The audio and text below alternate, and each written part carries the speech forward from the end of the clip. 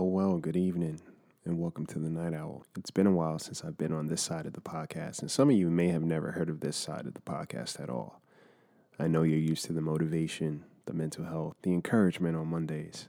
Well, Fridays are dedicated to tucking those things away and doing all things horror, where I offer up original, short horror stories written by me and narrated by me, and sometimes some talented friends of mine. So if you're here, get comfortable. There's always room.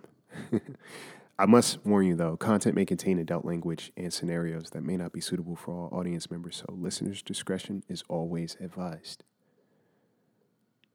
If you like what you're listening to on this podcast, head on over to iTunes. Comment, subscribe, review.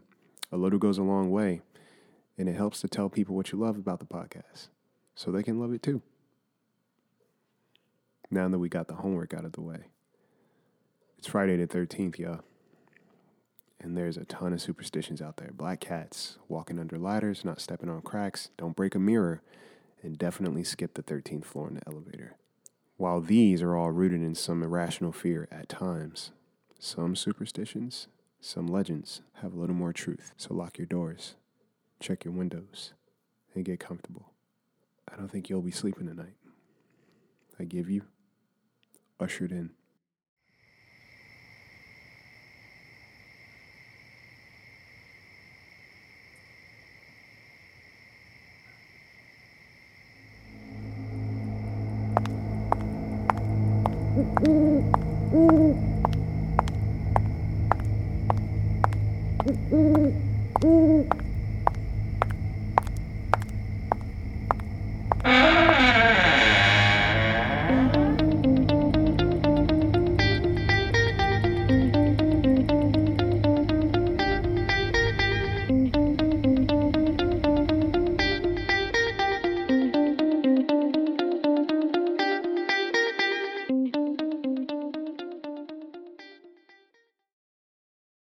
I remember growing up, I was allowed to stay home from school on Friday the 13th. My dad, he was big into superstition and all things otherworldly, the astrology, occult, secret societies. He didn't practice any of it, FYI. He just was a wealth of knowledge when it came to these things. In his mind, it was knowing the enemy. His theory was that on the 13th, Friday the 13th specifically, something in the world opened up and it allowed the things to roam free and take whatever it wanted. By take, he meant souls or just cause some form of mischief. People became different, is what he told me. Or you'd see things. A familiar face would look a little distorted if they were in trouble. Things would break, or the statistics for accidents and crimes were much higher on this day. Everywhere. Talk about trauma, right? Now, don't get me wrong. My dad, he meant well, but I was fully aware of how it affected him. Something affected him. I'm not sure when it all started, but for as long as I can remember, he was like this. My mom wasn't in the picture, and I don't need to be a detective to correlate the two. He maintained a job, and, to the outside world, he was normal. He was a stand-up guy, But behind closed doors, he was definitely tormented by something.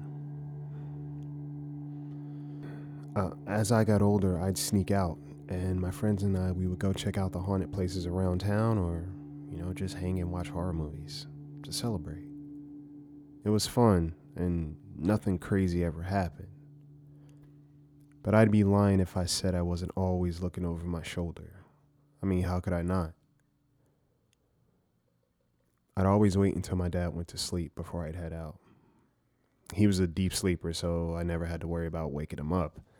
Part of me felt bad sneaking out because I'm sure he'd lose his mind out of fear. But I didn't want to become like him. Not like that. I'm not sure if it was all in my head, but things did feel weird off, if you will. So senior year of high school, my friends and I wanted to take a trip out of town for Friday the 13th and go to this haunted bridge. We planned it all out, and I'd be home before my dad woke up, so it wasn't a big deal.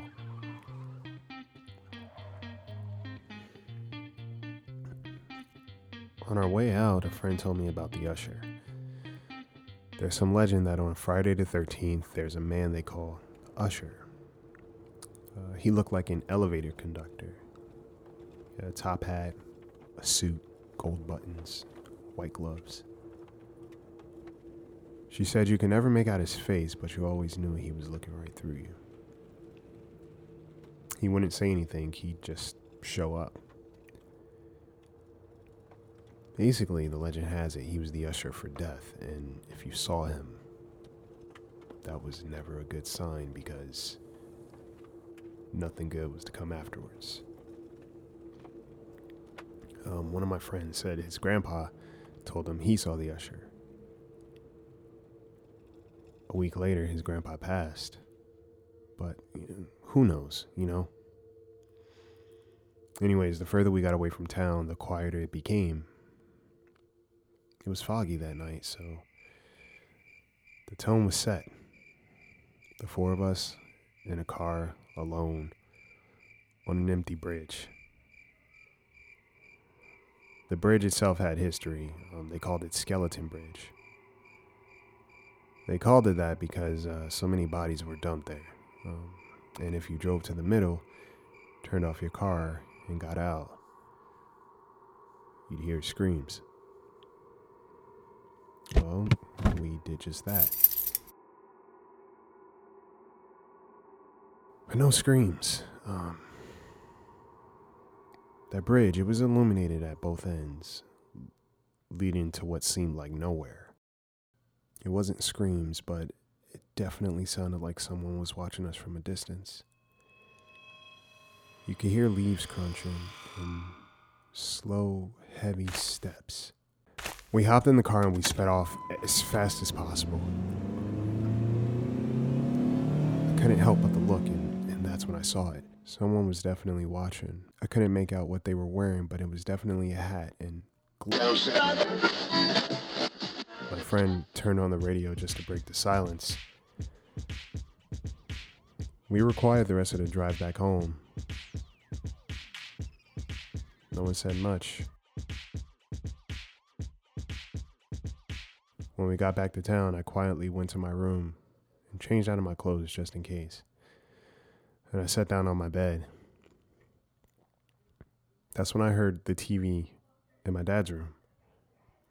Sometimes he fell asleep with it on, so I went to turn it off. I looked to see my dad sound asleep, but out of my peripheral, I could see someone else standing there in the corner, watching me. I was too afraid to look, but I could see gold buttons, and I could tell that there were white gloves.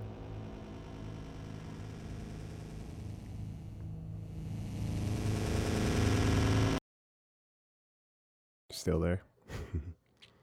There you have it. These stories will start becoming more frequent now that I'm getting out of this cave of mine.